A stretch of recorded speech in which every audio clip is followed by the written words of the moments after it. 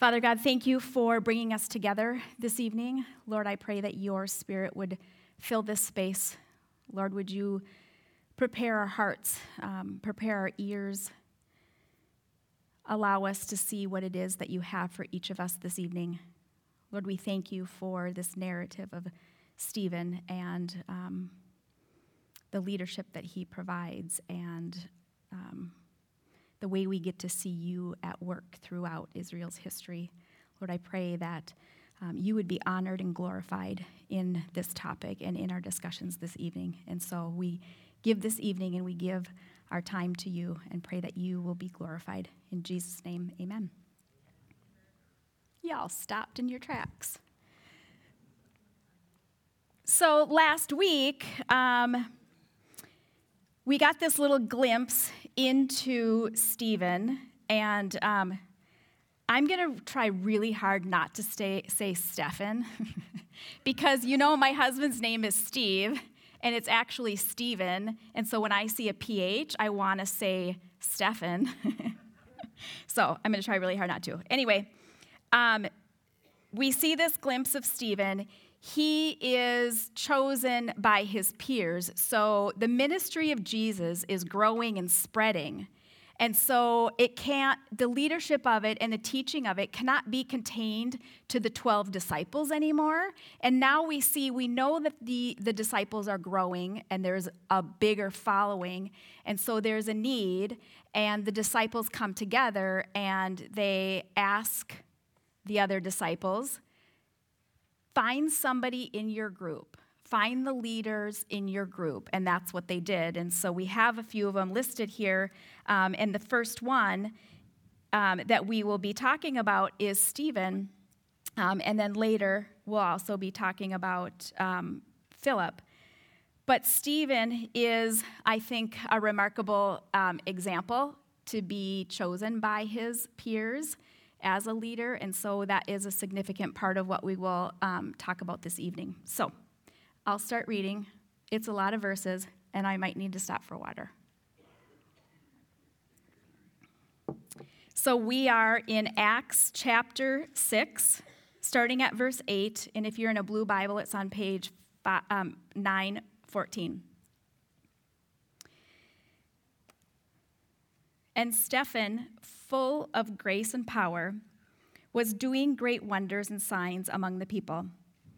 Then some of those who belonged to the synagogue of the freedmen, as it was called, and of the Syrians and the Alexandrians, and those of the Cilicia and Asia, rose up and disputed with Stephen. But they could not withstand the wisdom and the spirit with which he was speaking. Then they secretly instigated men who said, "We have heard him speak blasphemous words against Moses and God." And they stirred up the people and the elders and the scribes, and they came upon him and seized him and brought him before the council. And they set up false witnesses who said, "This man never ceases to speak words against the holy place, and this holy place and the law. For we have heard him say that this Jesus of Nazareth will destroy this place and will change the customs that Moses delivered to us." And gazing at him, all who sat in the council saw that his face was like the face of an angel. And the high priest said, "Are these things so?" And Stephen said, "Brothers and fathers, hear me. The God of glory appeared to our father Abraham when he was in Mesopotamia, before he lived in Haran, and said to him, 'Go out from your land and from your kindred and go into the land that I will show you.' Then he went out from the land of the Chaldeans and lived in Haran. And after his father died, God removed him from there into this land in which you are now living. Yet he gave him no inheritance in it, not even a foot's length, but promised to give it to him as a possession and to his offspring after him, though he had no child. And God spoke to this effect, that his offspring would be sojourners in a land belonging to others, who would enslave them and afflict them 400 years. But I will judge the nation that they serve, said God. And after that, they shall come out and worship me in this place. and he gave him the covenant of circumcision. And so Abraham became the father of Isaac and circumcised him on the 8th day. And Isaac became the father of Jacob, and Jacob of the 12 patriarchs. And the patriarchs, jealous of Joseph, sold him into Egypt. But God was with him and rescued him out of all his afflictions and gave him favor and wisdom before Pharaoh, king of Egypt, who made him ruler over Egypt and over all his household. Now there came a famine throughout all Egypt and Canaan, and great affliction, and our fathers could find no food. But when Jacob heard that there was grain in Egypt, he sent out our fathers on their first visit. And on the second visit, Joseph made himself known to his brothers, and Joseph's family became known to Pharaoh. And Joseph sent and summoned Jacob his father and all of his kindred, 75 persons in all. And Jacob went down to Egypt, and he died, he and our fathers, and they were carried back to Shechem and laid in the tomb that Abraham had bought for a sum of silver from the sons of Hamor in Shechem. But as the time of promise drew near, which God had granted to Abraham, the people increased and multiplied in Egypt, until there arose out of Egypt another king who did not know Joseph. He dealt shrewdly with our race and forced our fathers to expose their infants, so they would not be kept alive. At this time, Moses was born, and he was beautiful in God's sight, and he was brought up for 3 months in his father's house. And when he was exposed, Pharaoh's daughter adopted him and brought him up as her own son. And Moses was instructed in all the wisdom of the Egyptians, and he was mighty in his words and deeds. When he was 40 years old, it came into his heart to visit his brothers, the children of Israel. And seeing one of them being wronged, he defended the oppressed man and avenged him by striking down the Egyptian. He supposed that his brothers would understand that God was giving them salvation by his hand, but they did not understand. And on the following day, he appeared to them as they were quarreling and tried to reconcile them, saying, "Men, you are brothers. Why do you wrong each other?" But the man who was wronging his neighbor thrust him aside and said, "Who made you ruler and judge over us? Do you want to kill me as you killed the Egyptian yesterday?" At this retort, Moses fled and became an exile in the land of Midian, where he became the father of 2 sons. Now, when 40 years had passed, an angel appeared to him in the wilderness of Mount Sinai, in a flame of fire in a bush. When Moses saw it, he was amazed at the sight. And as he drew near to look, there came the voice of the Lord. "I am the God of your fathers, the God of Abraham and of Isaac and of Jacob." And Moses trembled and did not dare to look. Then the Lord said to him, "Take off the sandals from your feet, for the place where you are standing is holy ground. I have surely seen the affliction of my people who are in Egypt, and have heard their groaning, and I have come down to deliver them, and now I will send you to Egypt." This Moses, who they rejected, saying, "Who made you a ruler and judge?" This man God sent as both ruler and redeemer by the hand of the angel who appeared to him in the bush. This man led them out, performing wonders and signs in Egypt and at the Red Sea and in the wilderness for 40 years. This is the Moses who said to the Israelites, "God will raise up for you a prophet like me from your brothers." This is the one who was in the congregation in the wilderness with the angel who spoke to him at Mount Sinai and with your fathers. He received living oracles to give to us. Our fathers refused to obey him, but thrust him aside, and in their hearts they turned to Egypt, saying to Aaron, "Make for us gods who will go before us. As for this Moses who led us out from the land of Egypt, we do not know what has become of him." And they made a calf in those days and offered a sacrifice to the idol and were rejoicing in the works of their hands. But God turned away and gave them over to worship the host of heaven, as it is written in the book of the prophets. Did you bring me slain beasts and sacrifices during the 40 years in the wilderness, O house of Israel? You took up the tent of Moloch and the star of your god, Rephan, and images that you made to worship, and I will send you into exile beyond Babylon. Our fathers had the tent of witness in the wilderness, just as he who spoke to Moses directed him to make it, according to the pattern that he had seen. Our fathers, in turn, brought it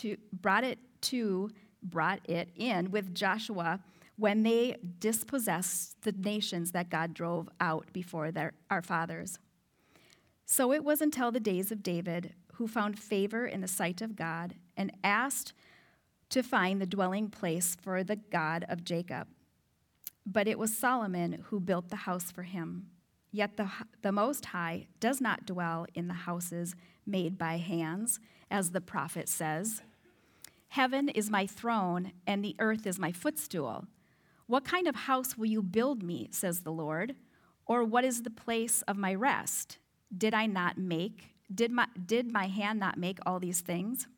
You stiff-necked people, uncircumcised in your hearts and ears, you always resist the Holy Spirit. As your fathers did, so do you. Which of these prophets did your fathers not persecute? And they killed those who announced beforehand the coming of the righteous one, whom you have now betrayed and murdered. You who received the law as delivered by angels and did not keep it. Now, when they heard these things, they were enraged, and they ground their teeth at him. But he, full of the Holy Spirit, gazed into heaven and saw the glory of God and Jesus standing at the right hand of God. And he said, Behold, I see the heavens opened and the Son of Man standing at the right hand of God. But they cried out with a loud voice and stopped their ears and rushed together at him. Then they cast him out of the city and stoned him. And the witnesses laid down their garments at the feet of a young man named Saul. And as they were stoning Stephen, he called out, Lord Jesus, receive my spirit. And falling to his knees, he cried out with a loud voice, Lord, do not hold this sin against them.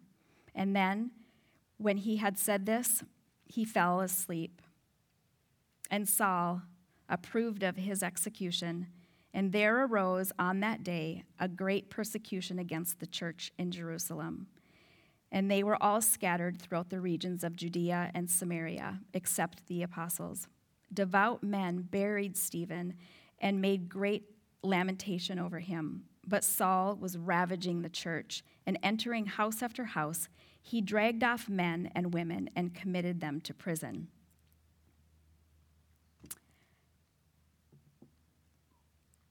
That was a lot of reading.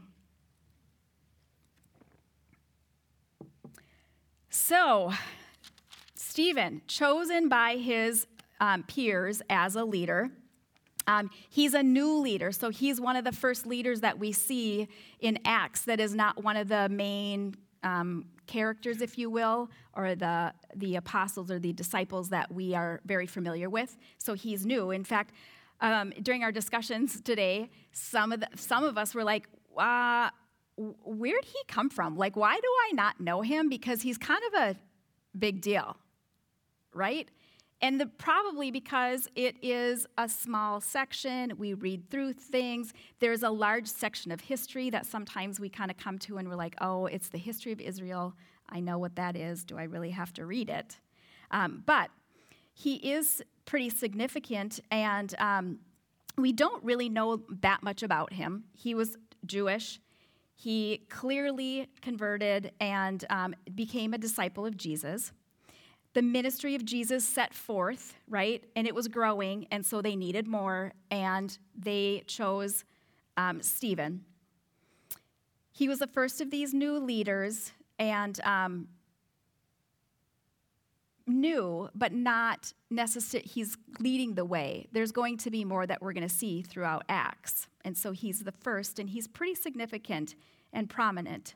And so he is chosen in verse 5 of chapter 6. We see this. They chose Stephen. He was a man full of faith and of the Holy Spirit. And then when we start in verse 8, it says, Stephen, full of grace and power, was doing great wonders and signs among the people. And so it makes me wonder, the grace and power that they use to describe Stephen is an interesting combination for a leader. And in our context, I think, how do we describe the word power? When we think about power in our context, we might think about like the capacity or the ability to like influence people or make things happen or change the course of events. That might be in like how we would look at power now. And what about grace? If grace is undeserved favor, we know that Stephen has received the Holy Spirit, and he is full of grace. He's received the grace of God. And if he's full of the grace of God, is he now able to extend the grace that he has experienced? And so this idea of grace and power in a leader is something that I think is something that we need to really think about, and that's part of one of the questions in our discussion groups. It's true because Stephen was led with grace, and he was empowered. So the power that they are speaking of was him being empowered by the Holy Spirit, and that's significant. Stephen's leadership and ministry, they were a clear threat to these Jewish leaders. These Jewish leaders, we have to remember, they were fighting to preserve what they knew and was taught and brought down generation after generation after generation. And they're holding on, trying to preserve what they think is true. They're also trying to preserve the power and the authority that they have with the Jews as well. And so he's a threat to them. He's giving a different narrative. He's sharing the gospel, this freedom that comes with Jesus Christ. And we'll see soon that Stephen will join this line of leaders that God rises up and are rejected. And so we see these people in the synagogue. They're disputing his teaching, right? They don't like it. It's not what they want to hear. And it's interesting, in verse 10, it says, "But they could not withstand the wisdom and the spirit with which he was speaking." And interestingly, I think this is an interesting detail and significant because if you go back to chapter 21 of Luke, and specifically in verse 14, this is what he said. This is what Jesus said when he was describing and preparing the disciples for what they were going to face, the persecution, the war, the destruction of the temple. This is what he says: "Settle it therefore in your minds, not to mediate beforehand how to answer. For I will give you the mouth and the wisdom which none of your adversaries will be able to withstand or contradict." This is what we're going to see coming ahead. Stephen's accusers, they cannot contradict what he is teaching because it's true. But what they do is they twist it. They take what he is saying and they turn it into Jesus is going to destroy the temple and he's going to change the law that Moses has given us, which is true in a sense because Jesus replaces the temple. There's no need for the temple anymore. And he doesn't destroy the law, he fulfills it. So you see what they did, they took it and they just kind of twisted it and misrepresented it. And we see that, right? I mean, it's easy to do, right? You hear something, you don't necessarily like what it sounds like or what the message is, and so we might just take a little snippet and pull it out of context. I think it was on Sunday, maybe the Sunday before, John stood up here and he's like, "I'm going to say something and I do not want you to misquote me," right? Because if what he said was taken out of context, it means something different. But in the complete context of his sermon, it says it communicates what he wanted it to. And so I think that's something we think about. Like, on social media, when you get these little sound bites, like, I think we need to ask, what is the context in which that came out of? I think we need to be cautious about that. I think we also see this happen with biblical text when we do what is called proof texting. We'll take something out of Scripture, a verse or two or a section, and we'll use it to defend a position that we want defended or that we like, and then we disregard the context in which that Scripture, that particular verse or section is in. And we also need to be very careful, and I appreciate Eric in choosing to do these large pieces of Scripture at a time on Wednesdays. It's hard. I mean, it's a lot, but the value in it is the context of the entire biblical narrative matters a lot in how some of these things fit in there. And so this is what these accusers did. They took what Stephen was teaching and they took it out of context. And so they secretly instigated, and they stirred up the people and elders and the scribes. And last week, Eric was talking about getting this like little division started, and that's what is happening here. And then they put him on trial. Does this sound familiar? Yeah, it should sound real familiar, because it's a very similar narrative, if not the same narrative, to Jesus. Yeah, what Jesus experienced. So they took their case to the council, and this fascinates me, and it shows the state of these leaders. They go to the council, and they make their case for blasphemy, and as they're doing this, the council is gazing at Stephen, and while they're looking at them, they see his face like the face of an angel. Now, what is the context of an angel for them? What do we know about angels? What did they know about angels? They were messengers from who? Okay, so here, he's on trial. This is what we're accusing him of, Supreme Court. And the people sitting on the bench, the council, are looking at him, and they see the face of an angel, whether it's like this glow or whatever. And yet they still proceed on. And they ask him, is this true? And so Stephen, he's got a brilliant rebuttal, a defense, and it seems like he's on his own for this defense. But remember what Jesus told his disciples in chapter 14 of Luke. Did I say chapter 14? Yeah. He would give them the words so that their accusers would not be able to contradict what they are saying.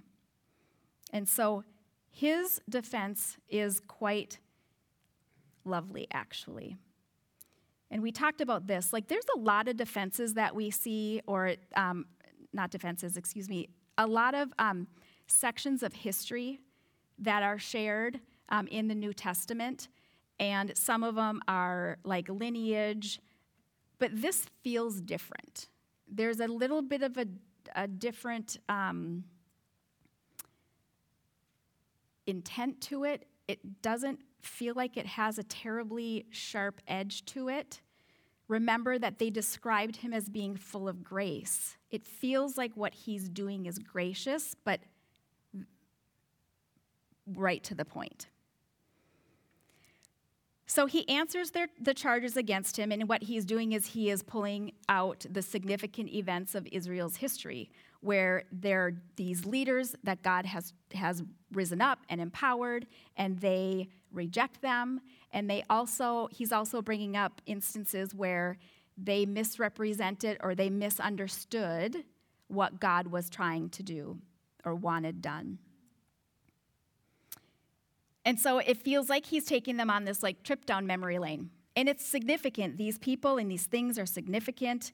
And it seems like these things should open up their eyes, right? Because they're true. They can't they can't deny them. They're true. And you'd think that this lineage and this history would open up their eyes like a clue, like, oh, wait, we missed that? Oh, wait a second. But clearly that's not what happened. And in his speech, they call it a speech or a sermon in some cases. In it, he uses the word our. He says our fathers 7 times. So he's not trying to say it's me against you or it's us against you. He's recognizing that they share a history, they share ancestors, and he's saying our. And he's also giving them this balcony view, I think. You know, sometimes you can't really see the forest between the trees, like it just kind of gets muddled. And so it feels like in his speech and what he's representing, like pulls these leaders up onto a balcony to kind of look down at the history of Israel and get a different perspective. And like maybe that will help them to see the big picture of what is going on. So these significant people and points in Israel's history. Abraham, God chose him as the father of great nations, the father of Isaac, who fathered Jacob, and then the 12 patriarchs. He made a promise, and God kept his promise. And then we have Joseph, the son of Jacob. He was rejected by his brothers, sold into slavery, but he was empowered by God while he was in Egypt, and he became a leader in Egypt and had the favor of Pharaoh. But through the activity of God and through the empowerment of the Holy Spirit, he was able to actually save his brothers from famine. And so he reconciled that, and even though he was rejected by his family, he fed them when there was a famine. And then we have Moses, which is the bulk of his speech, and it's ironic that they are charging him with blasphemous words against Moses because the truth of their history actually shows that their fathers disobeyed Moses and they rejected his leadership and they turned from him and made idols to worship instead. And so there's this history, this is what our fathers did. And you're accusing me of blasphemy of Moses. And then we have David and Solomon. They built a temple as a permanent dwelling for God. Now he also talks in there about the tabernacle, which was given to be a mobile, right, when they're wandering. And then that goes into this temple and this idea that there can be a permanent residence for God to dwell in. And it seems like that would be an appropriate culmination of the promises that God had made. But then Stephen quoted Isaiah 66 when he emphasizes that God created everything with his own hands. How could he possibly be contained in one space? And so we see this argument or this appeal. You can't keep God in this temple and just for you. Because what we're going to see moving ahead is this widespread mission, the faith spreading wide, and it's going to places beyond Jerusalem. And it's going to reach people who are not Jews.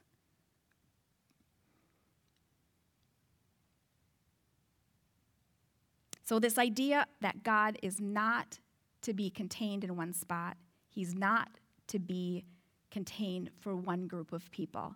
God is transcendent, meaning he's in all places. And he still is. Stephen's speech up to this point points out that the people changed, right? God was not empowering the same people all the time. He empowered different people and unlikely people, and he empowered people in different places. It wasn't in a specific location. It wasn't just in Jerusalem. And so Stephen's speech is trying to point these things out, like it's not just about you. God rises up unexpected leaders, and how are you missing it?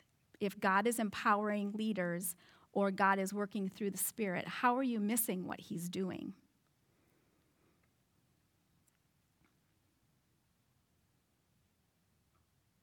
The thing that didn't change, like the people changed, right? Leadership changed. There's different examples. It's in different spots, but God never changed, and he followed through with all of his promises. And so that is what his history lesson is meant to do. And I admit, like when I started preparing for this, I got to this and I'm like, oh my goodness, for real? Like all of that's history, Israel's history. I can just skim through that. And I did the first time. And then I was like, yeah, that actually feels wrong. And when you go back, there's a lot of detail in there. And there's so much more that can be pulled out of there in his speech and in his history. History is significant, and history is significant to us. We need to know where we came from. We need to know what was experienced. It gives us significance.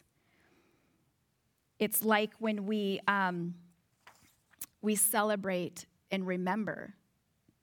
God tells us to remember. And so we see these celebrations and these festivals throughout Scripture. Like we celebrate Christmas to remember what? Christ's birth.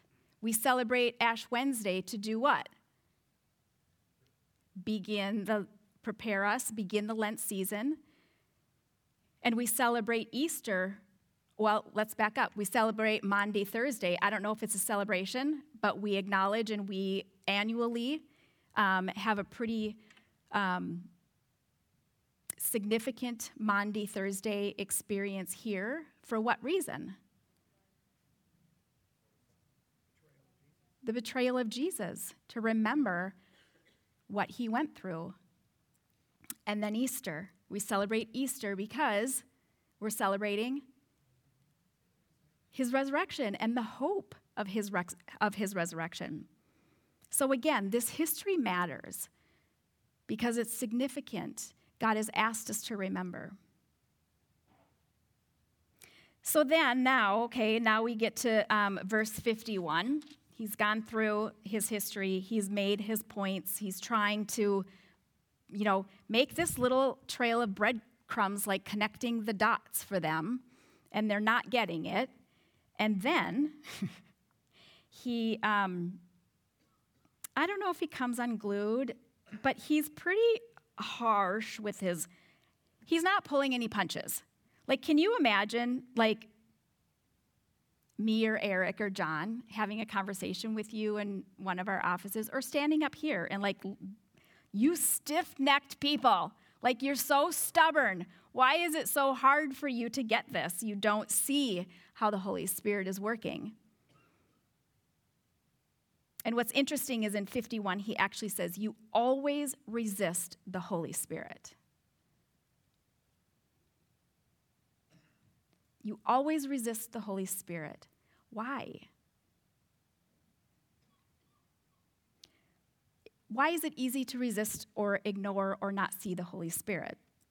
Well, I think the temple is tangible. These laws are tangible. They're measurable. They give a certain sense of security, right? Like, you go to the temple, you know God is there, you know what's going to happen, you know the sacrifice, you know the result, and so that feels good because we know that we're doing the right thing. There's an element of control there. But the Holy Spirit messes that up. I'm in a class right now. I have 2 left, this one and one more. And my class right now is the theologies of the Holy Spirit. I love it. And the very first week in my professor's lecture, he said, the Holy Spirit is real dangerous, guys, because the Holy Spirit is not necessarily predictable and going to do what we think he ought to do or act the way we want.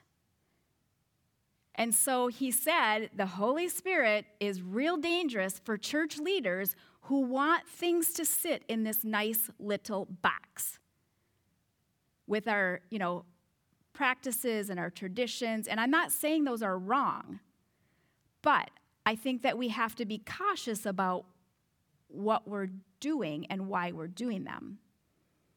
Does it give this false sense of security?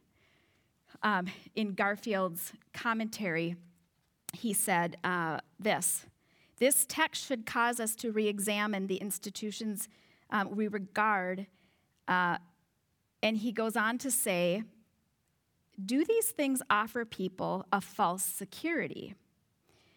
Does it allow people to get away with ritual repentance, that never affects the heart or how they live? Has it become a source of pride, fostering the belief that the people have a monopoly on God? Is it something that separates us from others and bestows special status only on the elite? If the gospel is to reach the ends of the earth, sacred cows that hinder God's often surprising purposes must be cast aside. And so, the Holy Spirit, Jesus said it was coming, and it was going to empower sons and daughters, unexpected people, doing unexpected things, like standing behind a pulpit, teaching and preaching. Like what? My dad's not here, but he's like, I still can't believe that you are doing this. Me neither. Me neither. So I think the Holy Spirit is a threat to the order and the tradition that they had security in, and I think that is the same and something that we need to consider for ourselves. And what are the things that we really dig our heels into, like that we can't reconsider? And I have talked about it before, I know, this idea of a posture of humility, being open to the idea that we might not have everything right. And we actually don't, or we shouldn't have all of the answers, because there certainly is this mystery in our faith. And so then we move on. His speech does not save his life. And there's a lot of parallels to what Jesus experienced again. So there's these bogus charges. There's false witnesses. He's taken outside of the city. And Stephen, who is full of the Spirit, knowing that his death is imminent, had this vision of Jesus at the right hand of God. So being full of the Spirit, so close to understanding and having the affection of God and the feelings and the emotion of God, he looks up and he literally has this vision of Jesus standing at the right hand of God. And he trusts that he is there for him. He's with him. He's not alone. And as he's being stoned, like Jesus, calling out, Jesus said, "Father, into your hands I commit my spirit." And Stephen calls out, "Lord Jesus, receive my spirit." And he also asked Jesus to not hold this sin against them, as Jesus did. Stephen is a bold and confident leader. And I don't know of any leader in real life that is that bold and confident. And so that boldness and that confidence had to have come from the Holy Spirit. The empowerment that he has to speak the way he speaks, interact with people, and then face this death. They were warned. Jesus said this was going to happen, and he was the first martyr. that we are learning about.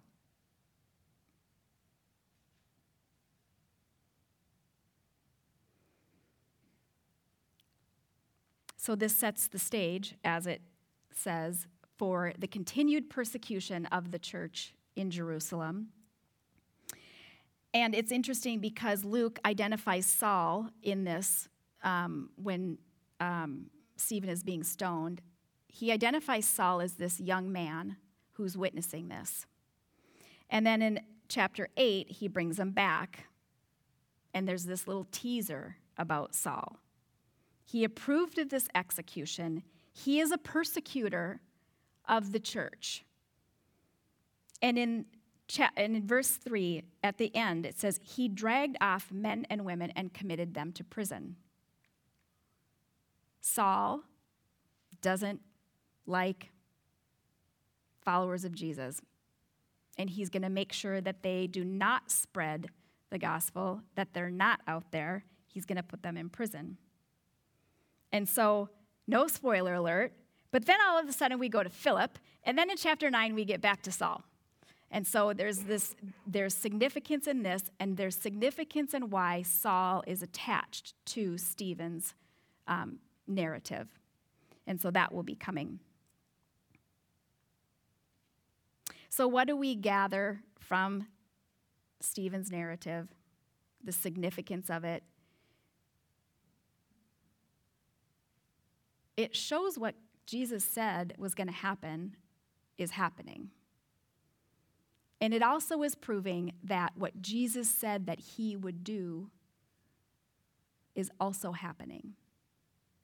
God has empowered Stephen. He's got beautiful words. This defense, this attempt to get the leaders to understand the error and what they're missing in their history, that like the connections that they're not making, that they should be making.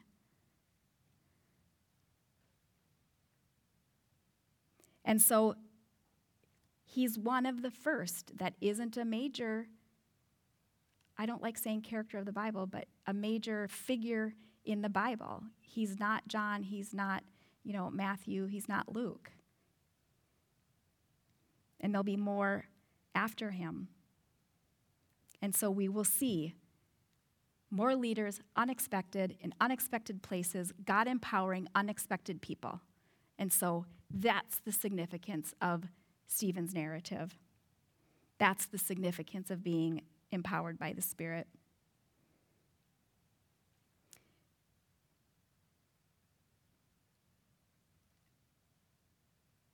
Are we ready? In your discussion groups, I do want to preface at the bottom of your questions, the disciplines, or the practice, thank you. It's a little teaser to Ash Wednesday, and it's a practice of dwelling in the Word. And so what I invite you to do is read through this text, but before you do, pray, inviting the Holy Spirit to highlight or show you a word or phrase of significance as you're reading it, and then setting aside some time to be quiet and still, 5 minutes, whatever. And then asking God to reveal to you what it is that he wants you to consider, what he wants you to see or understand. I think that this is a practice. The intent of me choosing this practice is to introduce this way of being in communion with God and experiencing the Holy Spirit. Because I think if we don't experience the Holy Spirit, then it's really hard to talk about the Spirit and really understand how the Spirit moves in us, through us, around other people, through other people. And so I encourage you to participate in that on your own. If you want to share what you experience, I'm more than happy. I would love to have a conversation with you about what you experience in that practice. So I hope that your discussion groups will be enlightening and helpful to you. We'll come back at 4 minutes to, 3 minutes to. What's the norm? 6 minutes to. Do I hear an 8?